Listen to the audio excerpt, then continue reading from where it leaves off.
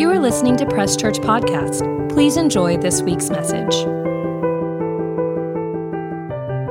James chapter 1, verses 21 and 22 is the scripture that we are standing on for this series. James chapter 1, verses 21 and 22 says, "Therefore lay aside all filthiness and overflow of wickedness, and receive with meekness the implanted word, which is able to save your souls." In verse 22 says, "But be doers of the word and not hearers only, deceiving yourself."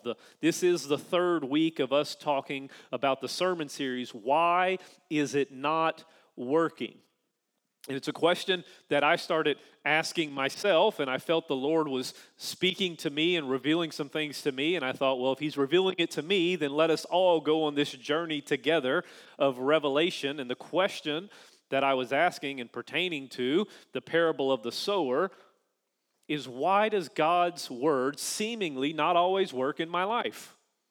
I read a scripture, I see what God's will is for me when I read this book, and it tells me that He wants to save me, that He loves me, that He's proud of me, that He wants to take me to heaven, that He wants me healed, that He wants me saved, that He wants me to have a great life, that He says all these things in here. But sometimes it appears that when I read this and I look at my life, there is a disconnect, and I ask the question, why is it not working? And I felt the Lord bringing me to the parable of the sower.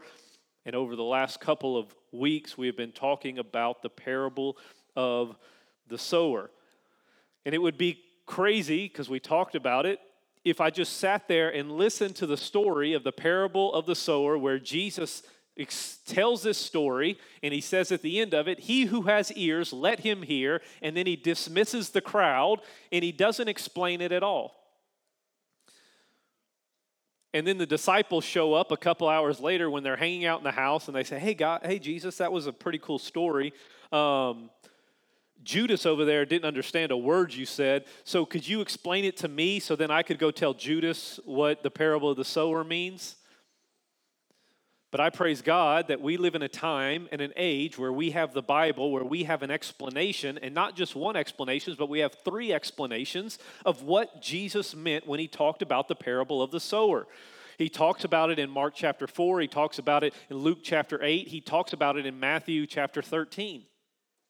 So now we get to see three different interpretations of what the parable of the sower means. It talks about the seed, number one. The seed is the most important part to getting the Word of God to work in your life. The sower goes to sow the seed, and the seed is the Word of God. So we understand, one, that the Word of God is what is going to work, and that the sower, being God, is going to sow that into our lives. And this scripture in James chapter 1 shows us that we're going to have to let go of some things. You're going to have to let go of, it says, all filthiness and overflow of wickedness.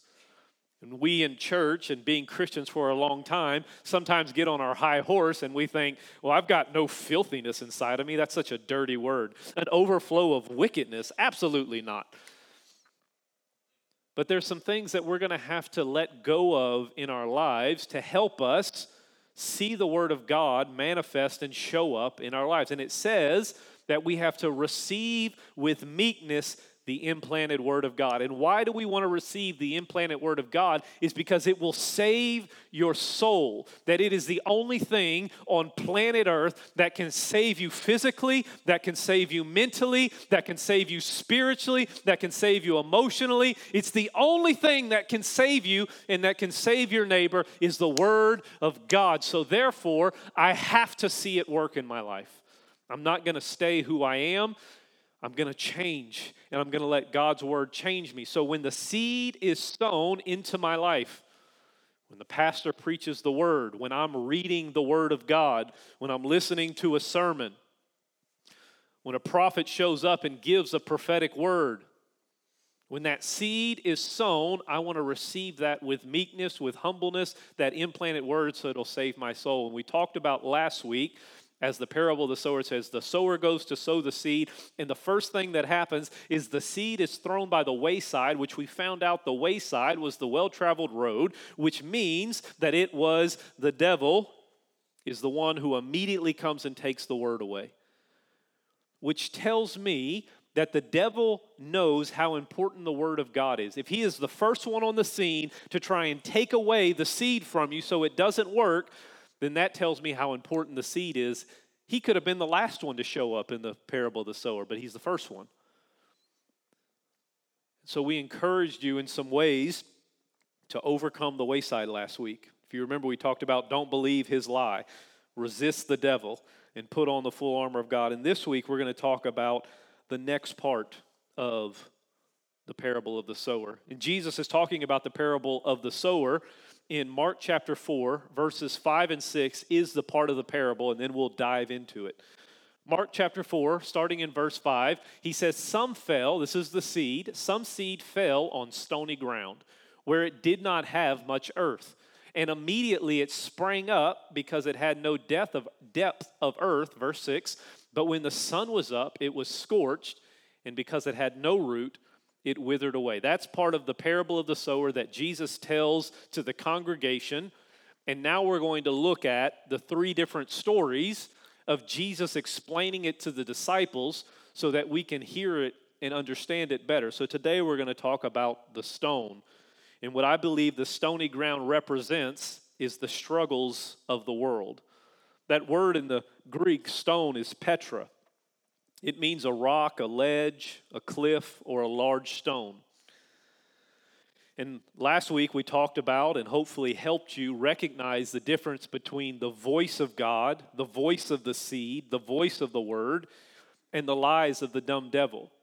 So now, as you hear the word of God, as the seed of the word of God is being scattered over your soul and over your spirit today, we're not going to believe the lies of the devil anymore. We understand his tricks. We understand that he is the father of lies. We understand that he is the accuser of the brethren. We understand that he is the author of confusion. We understand that he's all those things. So therefore, when the seed is sown, when I read the Bible, I'm not going to listen to that deceiving voice saying, did God really tell you that? Did he really speak that? Is he really talking to you? Does he really want you healed? Does he really want you saved? Does he really love you? Does he really love you in the state that you're in? We're not going to believe those things anymore. We're going to push the devil off to the side. Resist the devil and he will flee. And now we want to look at the stony ground. How can we avoid and overcome the stony ground? A rock, a ledge, a cliff. Possibly in the season of life that you're in, you might feel like you're in a stony ground situation. You might feel like in your life is on the rocks, that it's sharp, it's jagged, it's slippery.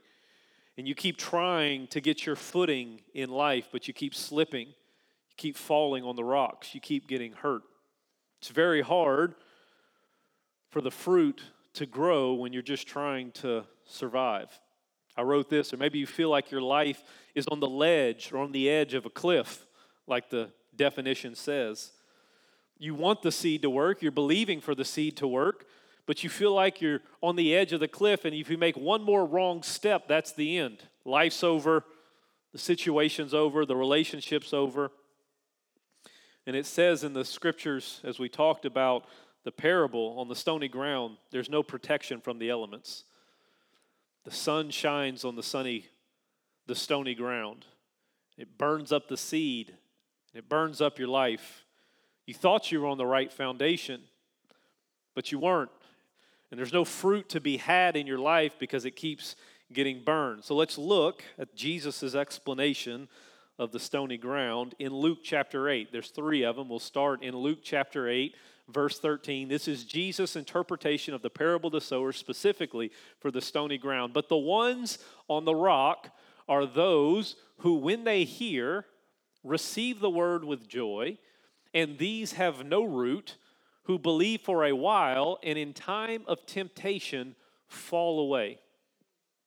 Now there's something interesting here. There's something that we can learn here because Jesus shows us an additional step, more parts of the process to how to get the seed to work.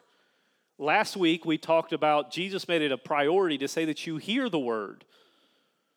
That the very first thing for the seed to bear fruit Because at the end of the parable, it says that the seed bears fruit, some 30, some 60, some 100-fold.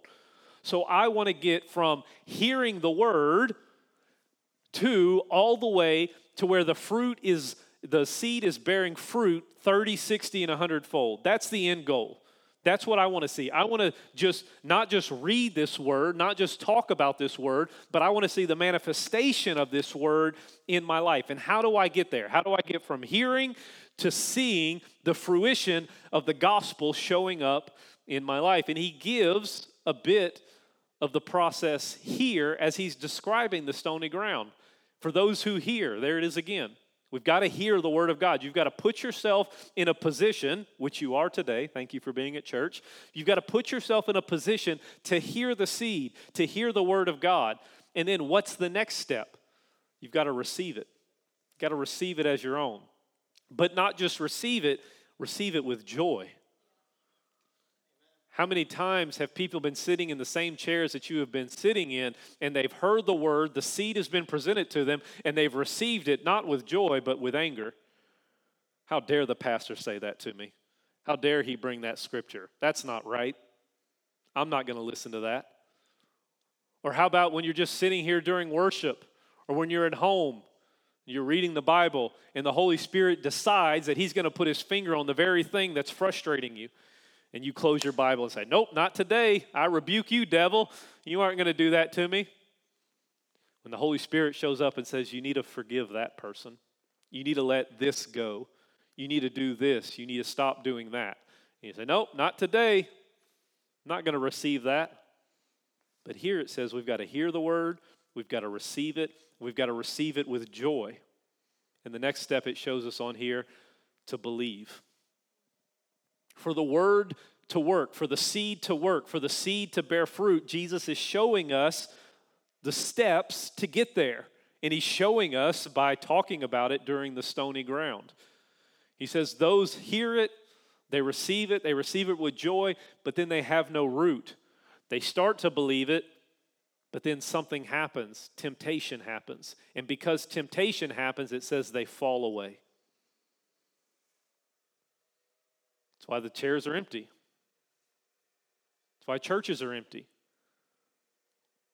Because something else has enticed them. People have believed something else. There's something more tempting to fulfill them that they think is fulfillment, and it's not in the church. Or they ask God to do something. They believe God once, and he didn't show up. So it says they fall away. They have no root.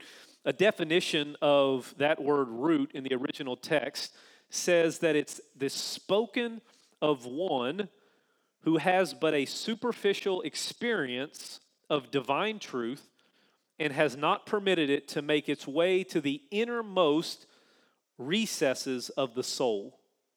So it says here, those that are going through a stony ground situation, that they hear the word, they receive it with joy, but because they have no root, and because the struggles of life show up, it pulls the word away from them, and it causes them to struggle, fall, and stumble away. What does no root look like? Spoken of one who has but a superficial experience of divine truth, but they have not permitted it to make its way to the inmost recesses of their soul. We've allowed God to save us, but we haven't allowed him to fully access everything. And because we haven't allowed him to fully access everything, when he tries to put his finger on those areas that we've built our Jericho walls around, Jesus, I'll let you come in and save me, but I'm not going to let you heal the drama and the trauma of what happened in my childhood. I'm not going to let you do this. I'm not going to let you fix that. I'll let you save me enough to get to heaven, but I can't let you in anywhere else. And because they're not let them into the deepest, most parts, there's no root there. And when the struggles of life come and show up, it causes us to stumble. It causes us to fall away. I thought God was going to show up, but his seed didn't work, so I'm not going back to church. I'm not going to read my Bible anymore. I'm not going to talk to people about Jesus. I'm not going to talk about Jesus anymore. I'm just going to do enough, get to heaven, and I'm going to just do me. In James chapter 1, verses 12 through 15, James is talking about temptation. And he says, "Blessed is the man who endures temptation. For when he is being approved, he will receive the crown of life, which the Lord has promised to those who love him." What a great gift. Not only do I get to go to heaven, it says I also get a crown. That's pretty cool. But it also says we'll put the crown back at his feet. "Let no one say when he is tempted, 'I am tempted by God.' For God cannot be tempted by evil." And look at this. This is crucial. This is very important for you to understand and learn. "Nor does he tempt anyone." Look at verse 14. "But each one is tempted," this is what temptation does, "when he is drawn away by his own desires," which is his own thoughts, "and he's enticed by those thoughts." You're thinking about something over and over and over again, which leads to action. "And when desire has conceived, it gives birth to," sin. "And sin, and when it is full grown," the wages of sin, the scripture says, "brings forth death." So now we see when temptation arises, its job and its goal of temptation is to kill the seed. It doesn't want to see the seed bear fruit in your life. Temptation arises on the stony ground to ultimately kill the seed because it brings death, brings forth death. Jesus came to give life and more abundantly. The seed has come to give you life and more abundantly. And the stony ground or the struggles of this life or temptation arise not by God. God's not trying to tempt you to get you to run to church. He's not trying to tempt you to get you to run to his word. Temptation happens because of a thought in your mind, which goes back to the wayside where the devil is, who that's all he does.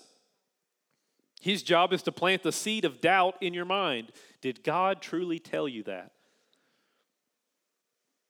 It'd be so much more fun if you went and did this, this, and this, and not go to church, and not read your Bible, and not pray, and not spend time with God.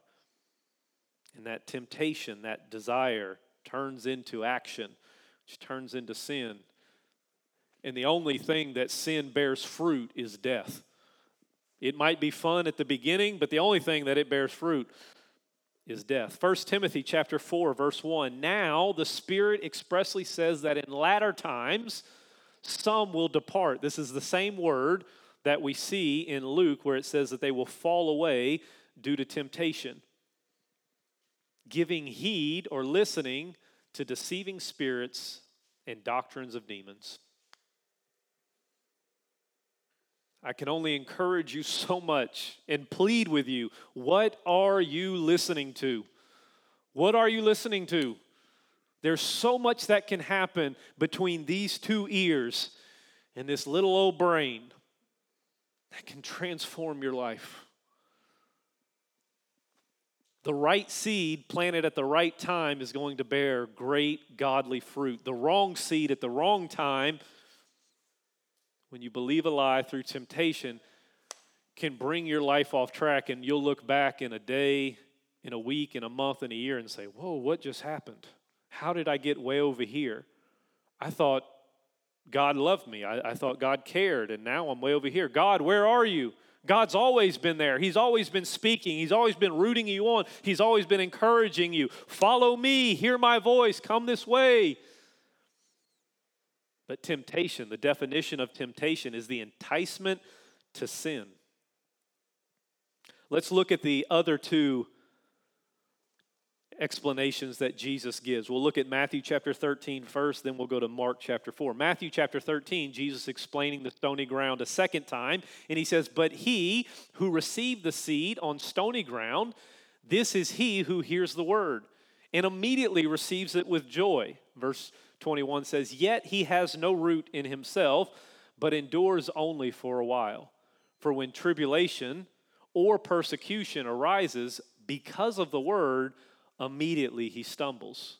Now let's look at the other verse in Mark chapter 4 where Jesus explains it the last time. These likewise are the ones who sow, the seed is sown on stony ground, who when they hear the word immediately receive it with gladness and have no root in themselves, and so endure only for a time. Afterwards, when tribulation or persecution arises for the word's sake, immediately they stumble. So the stony ground that can hinder or stop the word of God from working in your life, from bearing fruit in your life, is temptations, is persecution, and tribulation. Amen. Woo, we love the world. That's fun. God doesn't cause temptation. God doesn't cause persecution. God doesn't cause tribulation. So why does temptation, why does persecution, why does tribulation show up in my life? And it tells you right here, it shows up for the word's sake. God is not sending tribulation or persecution to your life. It's not designed by God, and He doesn't send it into your life to bring you closer to them. The reason tribulation, persecution, and temptation are in and around your life is they're coming for the word. They're coming for the seed, and they're coming to take the seed away from you. The definition of tribulation is pressure, affliction, distress, or trouble. We see these big words, temptation, persecution, tribulation, and our mind goes to like the extreme. But all tribulation is pressure. It's trouble. It's distress. It's affliction. It's stress. Pressure. Under pressure. Dun, dun, dun, dun, dun, dun, dun. That causes people to break. It says here in the scriptures, now the world is so concerned about your mental health. Now the world is so concerned about making sure you take time off. Now the world is trying to give people time off and saying that they need to get away from pressure. They need to get away from stress. Well, God talked about it years and years and years ago when He wrote the Bible.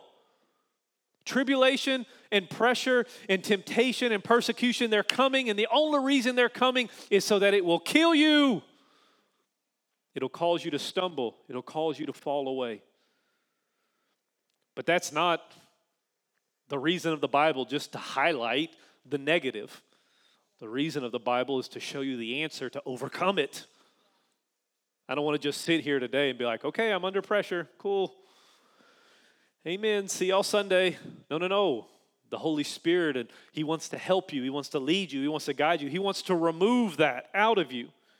Be anxious for nothing. He's not sending temptation. He's not sending tribulation. But if you're in there, He wants to give you a way to get out of it because He wants the word to work in your life. He wants to see you grow. He wants to see you prosperous. He wants to see you healthy because He loves you. He loves you for who you are, and He wants to bring you from glory to glory. He wants to bring you from faith to faith. He doesn't want to leave you in the miry clay. He wants to pull you up out of that today. In John chapter 16, verse 33, Jesus is speaking to the disciples, and He says, "These things I have spoken to you, that in me you may have peace." Praise God. In the world, you'll have tribulation. Look at the distinction between the two. If you're in Christ, you'll have peace. If you're in the world, you'll have tribulation. But be of good cheer. I've overcome the world. Greater is He that's in you than anything that's in the world. God is on my side, the scripture says. I will not fear. What can any man do to me? Be of good cheer. I have overcome the world. God is on our side. Tribulation may come. Persecution may come.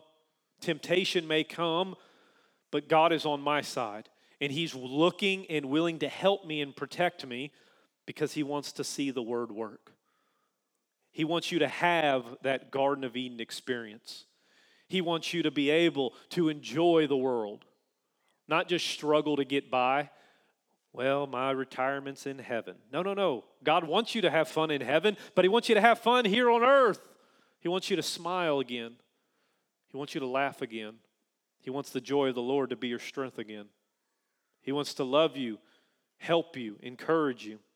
Romans chapter 5, verses 3 through 5. I'm almost done. And not only that, but we also glory in tribulation. Thanks, Paul. Appreciate that. We glory in tribulation. I can't be mad at Paul. Paul got stoned. Paul got whipped. Paul literally died. Paul got shipwrecked. I get grumpy because I get grumpy. And here he says, glory in tribulation. Knowing that tribulation produces perseverance. And perseverance, character. And character, hope. Verse 5 says, now hope does not disappoint, because the love of God has been poured out in our hearts, in my heart, in your heart, by the Holy Spirit who is given to us. God didn't send the tribulation, but if I'm in the tribulation, I'm going to glory because he's going to help me get out of the tribulation. I'm going to glory because I know that in that tribulation, that God's going to work all things to the good. He's working on me. He's helping me.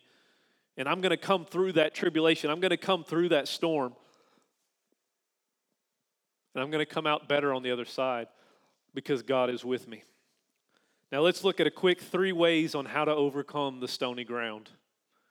We've laid this foundation of what the stony ground is trying to do to cause the Word of God to not work in your life. But let's overcome it. How can we avoid it? We see that now. Whenever temptation is coming, when I'm being enticed to sin in some way, when temptation and tribulation is attacking, when I've got pressure and stress and affliction and trouble happening, when I've got persecution coming against me, it's not my time to say, God, what's going on? What are you trying to teach me? No, it's time to recognize that there's something that God's trying to get to me and something God's trying to get through me. There's something that God's trying to grow in me, and I've got to learn that persecution, that tribulation, that temptation is trying to take the Word away from me so it can kill me, so it can cause me to stumble, it can cause me to fall. And when I recognize that, I'm not falling. I'm going to stand up and I'm going to brave this storm. I'm going to look at this storm and I'm going to say, peace be still. In the name of Jesus. And I'm going to let the Word work, and I'm going to let the Word bear fruit. I'm not going to fall by the stony ground. So how do we overcome the stone? Number 1, build on the correct stone. Let's not build our lives on the stony ground. Let's not build our lives on one temptation to the next. Let's not build our lives on one tribulation to the next. Well, I survived this one. I don't know when the next one's coming. I failed at this temptation. I gave in. Hopefully I can be strong enough to not, and we're on this roller coaster ride. The highs are great. We're full of joy. Yay! But we have no root, and here we go again. The struggles of life. That's not how the Word works. The Word is constant. The Word is active. The Word is breathing. It's steady. Doesn't matter what's coming against me. I can walk tall. I can walk strong. Temptation's coming, push it off to the side. Devil's coming, push it off to the side. Persecution's coming, push it off to the side because God is on my side. His Word is a lamp unto my feet and a light unto my path. So I'm not worried about the next step I'm taking. I'm not on this stony ground I'm on the edge, I'm on the cliff, I'm going to fall. No, I'm walking with confidence because I've got all of heaven. I've got all the angels. I've got God, Jesus, and the Holy Spirit with me, helping me come through this life. So we've got to build on the correct stone. Matthew chapter 7, verse 24 and 25. We teach this story to the kids. And somehow we as adults still struggle to learn it. Therefore, whoever hears these sayings of mine, once again, Jesus, the Word of God is speaking, hear what I'm saying, and does them, receives them with joy and believes them, I will liken him to a wise man who built his house on the rock. Now let's look at the temptation, the persecution, and the tribulation that's coming. And when the rain descends, persecution, the floods came, tribulation, the wind blew, temptation, beat on the house, more temptation, it did not fall, for it was founded on the rock. Not on the stony ground, it was founded on the rock, the chief cornerstone, Jesus. Psalm 62, verses 5 through 7, David is writing, and he says, "My soul waits silently for God alone, for my expectation is from him. He only, there is no other stony ground that I'm going to have my life built on. He only is my rock and my salvation. And because he's my rock and my salvation, he's my defense. And because he is my defense, I shall not be moved. In God is my salvation and my glory, the rock of my strength, and my refuge is in God." Do I have one more scripture? Is that it? Verse 7? Yeah. "And my refuge is in God." We've got to overcome the stony ground, build on the correct stone. Number 2, we need to focus on the escape and not on the temptation. Focus on the escape and not on the temptation. 1 Corinthians chapter 10, verse 13 says, "No temptation has overtaken you except such as is common to man." I love this. "But God is faithful." Even when I'm faithless, it says in the scriptures, God is faithful, praise God, "who will not allow you to be tempted beyond what you are able, but with the temptation will also make the way of escape that you may be able to bear it." God says, I didn't make the temptation, I didn't send the temptation, but I'm going to make sure that that temptation isn't too much to overwhelm you and overcome you. And if it starts becoming too much, I've already provided a way of escape. I didn't send it, but I provided a way to send you out of it. So many times, the seed, the Word of God, doesn't bear fruit in our lives because we get more focused on the struggles of life, the persecution, the temptation, and the tribulation, than looking for the escape. Well, where's God? And here he is with the exit sign saying, "I'm right here, come this way." And you're saying, "Well, I'm just stuck here."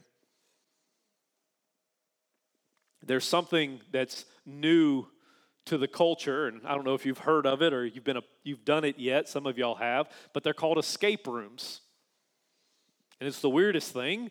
You go and pay money for this company to lock you in a room, and then you have to figure out how to unlock the room. They're popping up all over the place. They were really popular in Dallas when we lived there. And they have different themes: murder mystery, pirates, Indiana Jones. And so you get brought into this room. You pay good money, high dollar, you and your friends, and they say the point of this is to escape the room.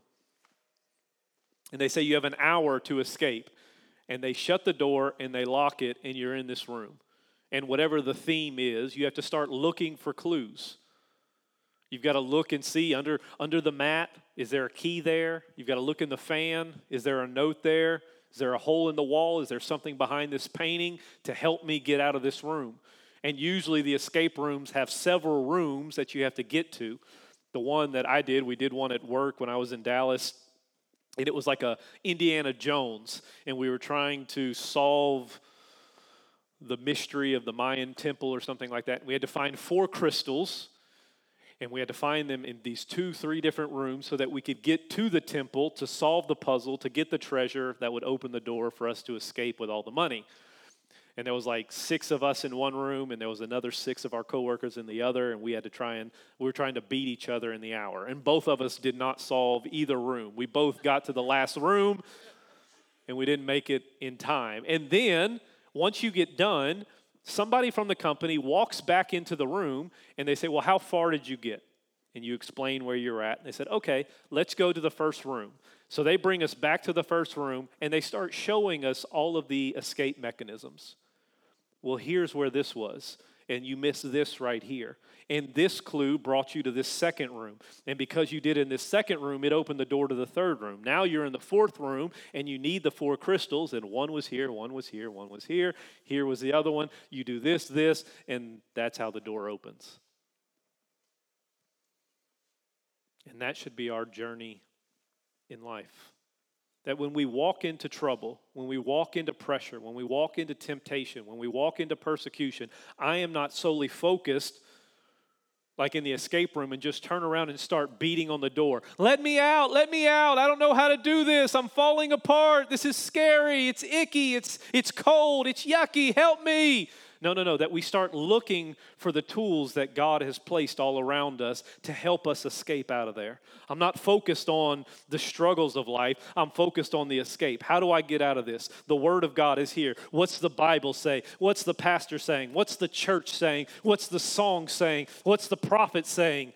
What's my brothers and sisters in Christ saying? I'm looking for the areas of escape. I'm going to get out of here because God already promised me that I'm coming through it. I'm not staying in it. I'm moving through it. We've got to start focusing on the escape and not the temptation. Well, I'm always a sucker for this. I always fall into this. I always stumble with this. No. I'm not going to fall this time. It says here that God's given you escape, and we've got to look for that escape so that we can see the Word of God work. And the last one I have is protect the seed. Protect the Word. Protect the seed. Temptation, persecution, and tribulation are coming. And they're coming to attack specifically the Word that was placed in your heart. And they want to come and take away the seed. They want to take away the Word of God so it won't work in your life and it won't bear fruit.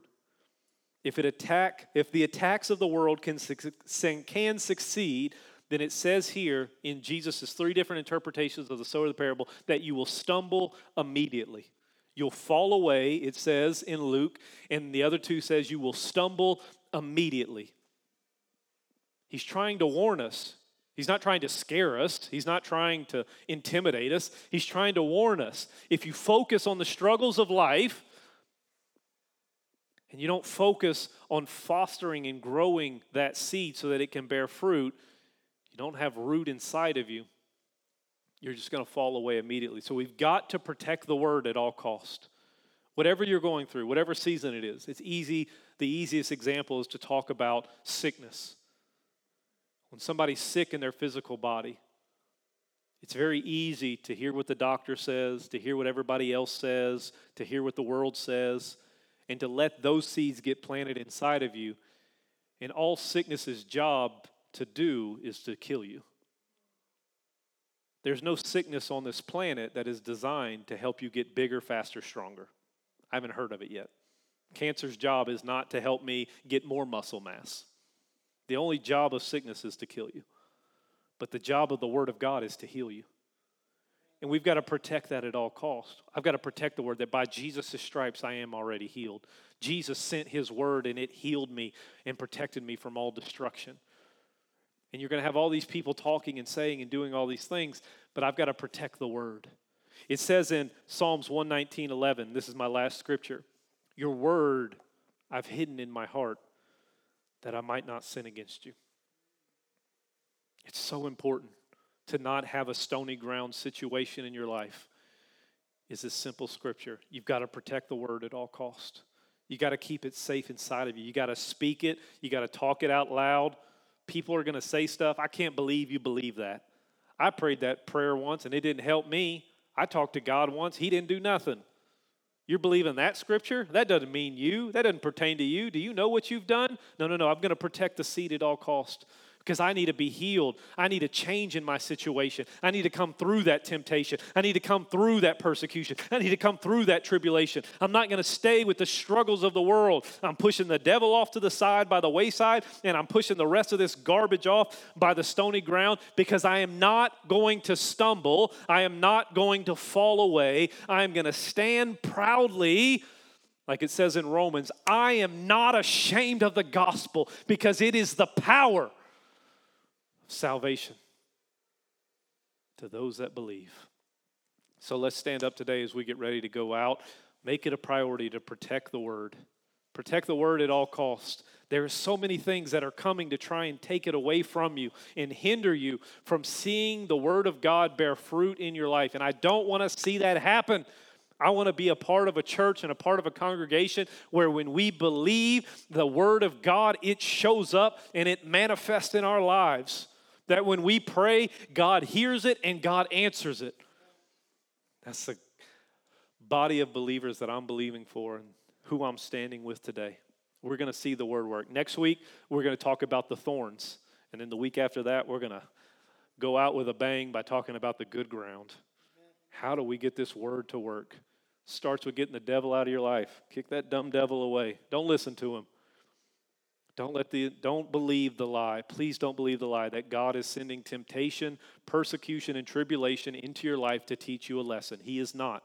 He is not. The reason it is there in your life is to take away the Word of God, is to pull you away from God, is to separate you from the Word of God. That is what it's designed to do, to cause you to stumble. And when that happens, it needs to highlight something inside your brain that says, no, I'm fighting. I'm watching the Word work in my life.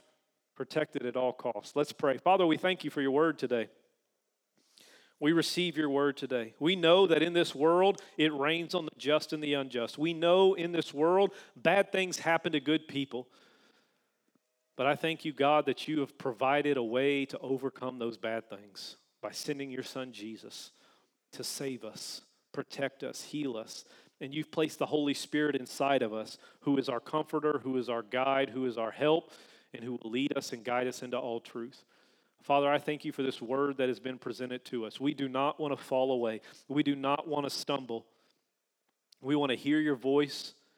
We want to believe it and receive it with joy and believe it and watch it bear fruit in our lives. So, Father, help these people as they walk through whatever temptation, persecution, tribulation that they're going through.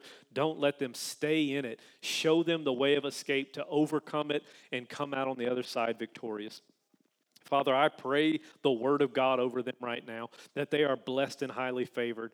That, Father, your word says they are healed by the stripes of Jesus. Father, your word says they are the head and not the tail. They are above and not beneath. Father, your word says the favor of God surrounds them like a shield. Father, I thank you that you are protecting them with Psalms 91 protection. Father, I thank you that everything they put their hands to prospers. Father, I thank you that they are blessed and they are going to be a blessing to the people they come in contact with, because it says in your scriptures, we diffuse the fragrance of the knowledge of Christ everywhere we go. And Father, I thank you that we are the salt and light of the earth, a city set on a hill that refuses to be hidden. So Father, bless your people, protect your people, cause your people to prosper and triumph in everything they do this week, and bring them back safely next Sunday. In Jesus' name, amen. God bless you. We love you. We'll see y'all next week talking about that thorn. Be good. Thank you for listening to Press Church Podcast. If you would like more information about us or are interested in giving to our ministry, you can click the link in our bio or visit presschurch.org. Don't forget to follow us on social media at Press Church SC, and have a great week.